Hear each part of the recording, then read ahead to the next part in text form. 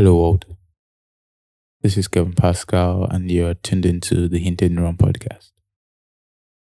I do apologize for not keeping to my word of releasing all the episodes I was meant to release in June. I won't say I got distracted. I do not want to be seen as an inconsistent person because I like to believe I'm consistent, but I had to focus on some other things that were priority at the moment. Or let me just say, because I could have done both, to be honest, but let's just say I've not been in the right state of mind to create. In the last few months, my pessimism has grown to a large extent. Pessimism, the way I look at humans, the way I look at the world. I feel like in the last few months, I have seen what humans could do to other humans and what they could do to you. I have had to withdraw from a lot of things, from a lot of people, from people in general. I still have a few people doing, but apart from the fact that I've thought about a lot of things this month, I've thought a lot about things like betrayal, like revenge, trust, love, denial, evil, hate.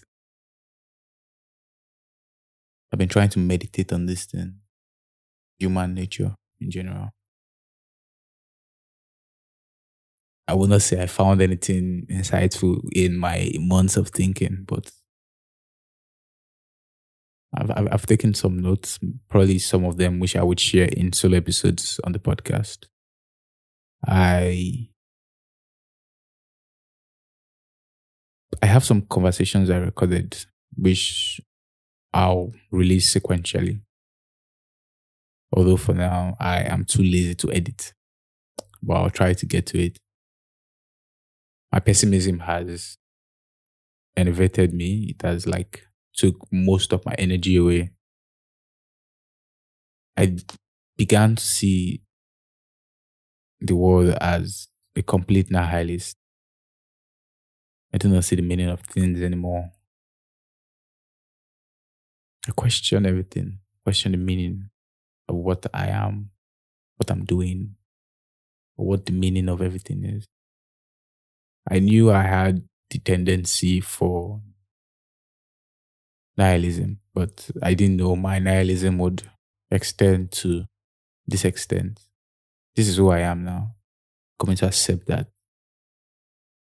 the person who sees no meaning in things. But I've branded my nihilism in a way, try to say that I have optimistic nihilism because I still get up and do what I have to do most times. Just because I've not given up yet. I wish to find my joy again. I wish to laugh more, be with people who make me laugh.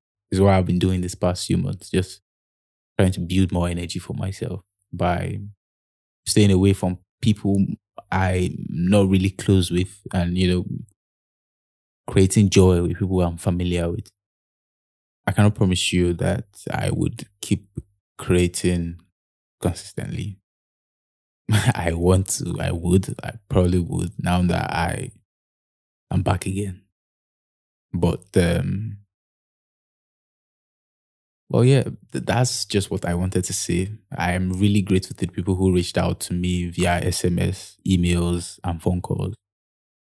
I appreciate it because it means a lot.